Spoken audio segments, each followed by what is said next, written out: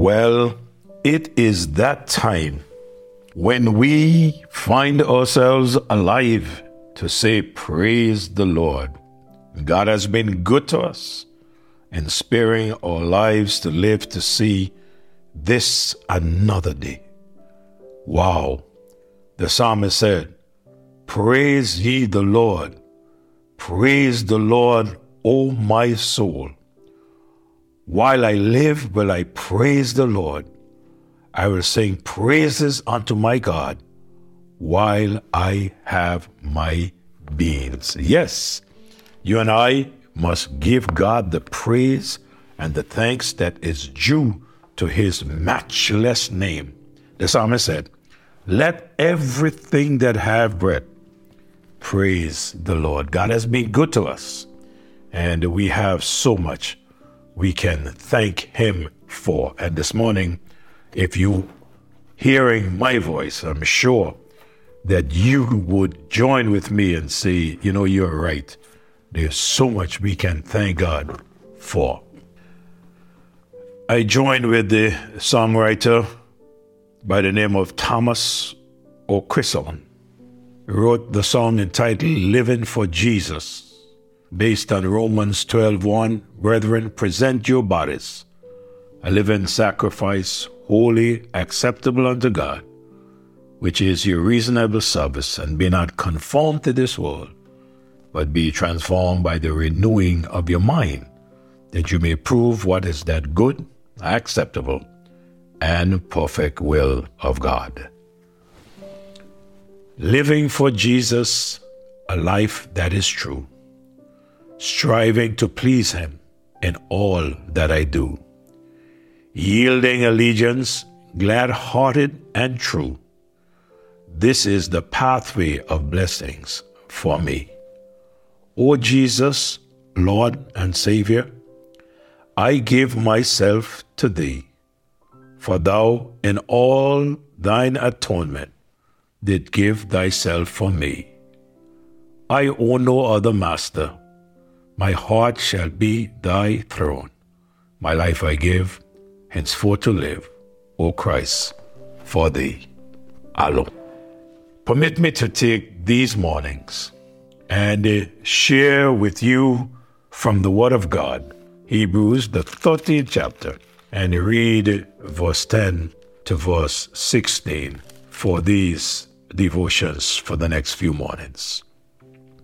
In Hebrews 13:10 he says, we have an altar whereof they have no right to eat which serve the tabernacle.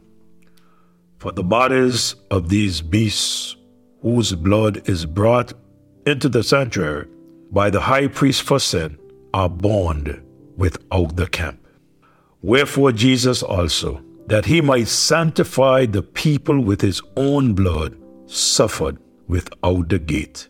Let us go forth therefore unto him without the camp, bearing his reproach.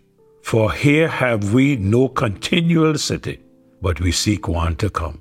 By him therefore, let us offer the sacrifice of praise to God continually. That is the fruit of our lips, giving thanks to his name. But to do good and to communicate, forget not. For with such sacrifices, God is well pleased. Permit me to take this time and share with you for the next few mornings on a title or a theme. What am I living for? Time or eternity? Are we living for the moment or are we living for eternity? A close study of these verses would leave you thinking of the old Jewish sacrifices offered on the altar. The bodies of the animals that were sacrificed, they were taken outside the camp and burned. Here we have a picture of what was to come, picturing the Lord Jesus Christ, who is our sacrificial lamb, taken outside of the city of Jerusalem to be crucified. John reminds us In chapter 19, verse 15 to 18, he said, "But they cried out, Away with him! Away with him! Crucify him!" Pilate saith unto them, "Shall I crucify your king?" The chief priests answered, "We have no king but Caesar." Then delivered he him therefore unto them to be crucified. And they took Jesus and led him away. And he, bearing his cross, went forth into a place called the place of a skull, which is called in the Hebrew Golgotha. Look at verse 18.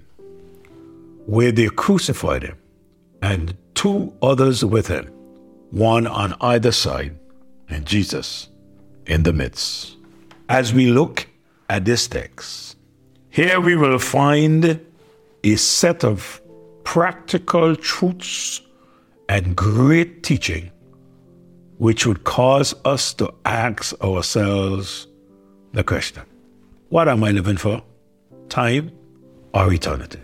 As born-again believers, we are called upon to live lives that are in accordance with God.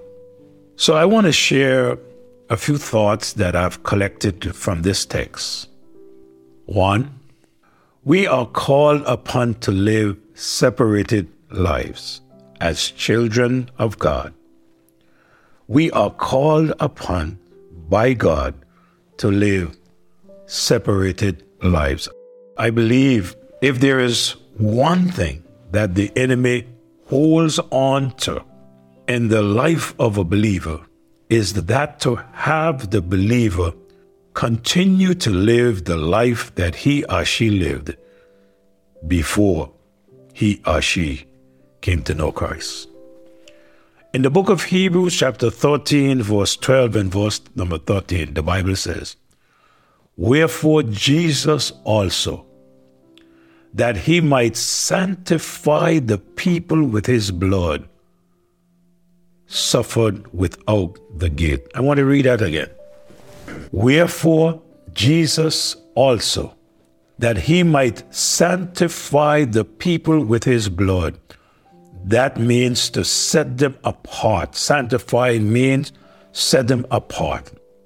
He suffered without the gate. So, as I look at this, I can see that Jesus Christ suffered without the gate or outside of the gate so that we could be sanctified or set apart. And verse 13 says, "Let us go forth therefore unto him without the camp, bearing his reproach." May I say to you that this has to do with separating from all that is sinful, all that is doubtful and displeasing to God. And you know what? We have a pattern whereby we can pattern our lives from. We have a pattern of a lifestyle that we should have, and that pattern comes from the Lord Jesus Christ himself. The word us, he said, "Let us." Us here refers to Christians, believers. Now, these verses teach that the Lord suffered and died for us outside the camp. As Christians, our life, now that we are dead to sin, we must follow the pattern lifestyle of our Lord. We must live his separated life. Now, as the Jewish Christians, the reference was to the old altar and sacrifices. The call to them was to go out from Judaism to Christ. And the call to us is to leave all that which is contrary to the will of God. Wow. My time ran up very quick on me this morning. I'll be back with you next morning. Father, as I take your word and share it with your people, those who know you as Lord and Savior, I pray, Lord, that we would understand that you did not only die that we could live, you also died so that we can be separated from the world and the pleasures of this world. Help us to see this morning by morning. In Jesus' name I pray. Amen. Hey, folks, God bless you. Have a great day. Continue giving him praise and encourage somebody in the Lord. Please share this devotion.